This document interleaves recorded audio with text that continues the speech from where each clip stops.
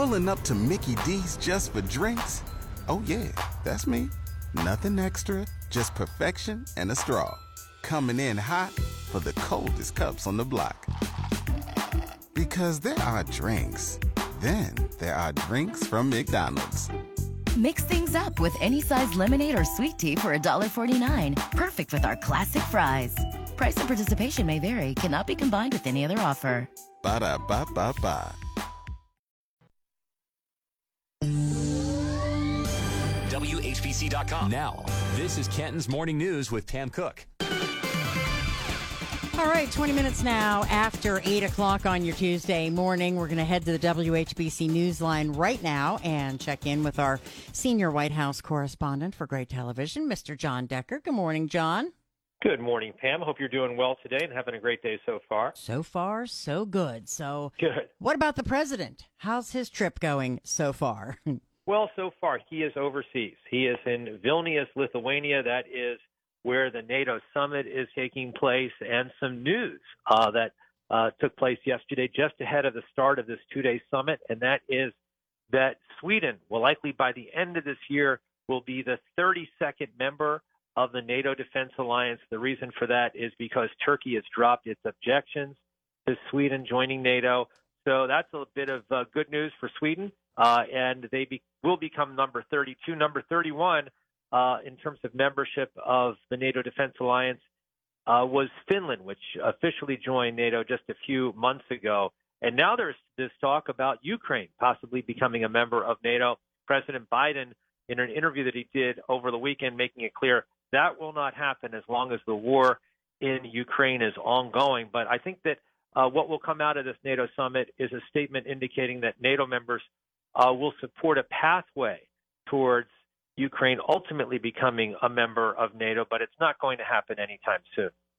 And I'll just throw this out there for folks maybe who are, not aware, but, what's the advantage for a country to join NATO?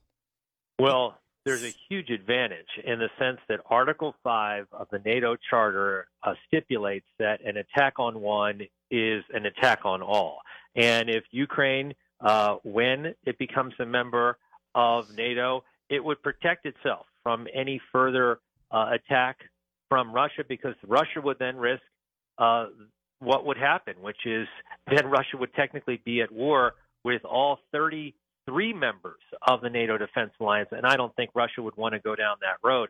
That is what is at stake, and those are the advantages of becoming a member of the NATO Defense Alliance. I think that's the reason why we see Finland and soon Sweden joining NATO, because they realize, look, their neighbor right next door is Russia, and that's the ultimate protection for them, becoming a member of the NATO Defense Alliance. Yeah, and also the reason why President Biden says, he doesn't want Ukraine to join until the war is over, correct?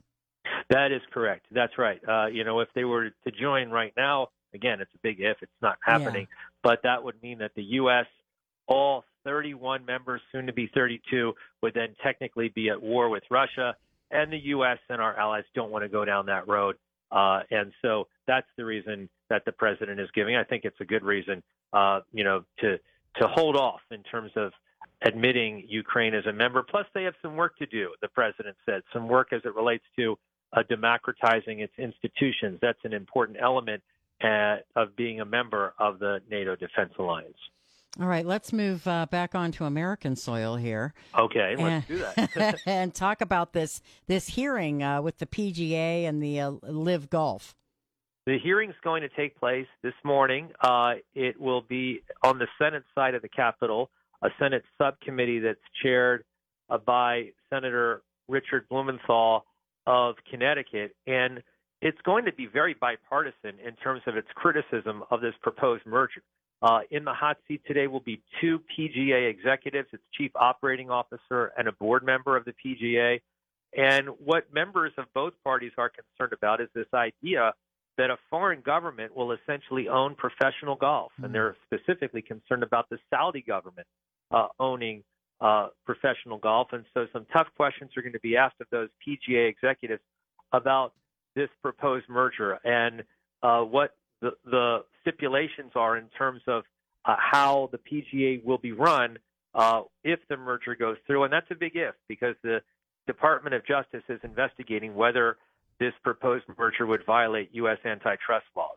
Yeah, this is going to be very interesting. I can't wait to hear what the PGA has to say on this. Well, I can't either, in the sense that the PGA officials, including the two that will be testifying today, they were going all around Capitol Hill, bashing Live Golf. Yeah. They were saying you can't, support Live Golf or allow this entity to exist because of all the Saudi money. And now we see this merger. What a turnaround.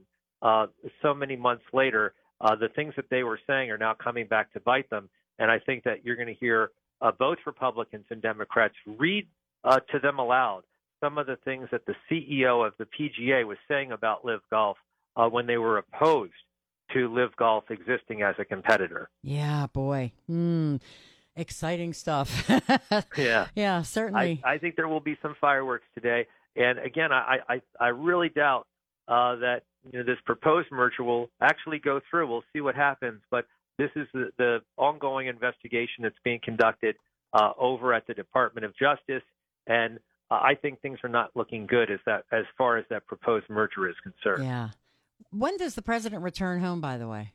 So he comes back on Thursday. I don't know if Friday is going to be a day of rest for him, because it will be a long trip when you factor in he will have been in London and in Windsor and also Vilnius, Lithuania. And then after the 2-day NATO summit, he will travel to Helsinki, to Finland, to pay a visit to some of our Nordic leaders and welcoming in Finland to the NATO Defense Alliance. But he will get back at the end of this week after this long trip overseas.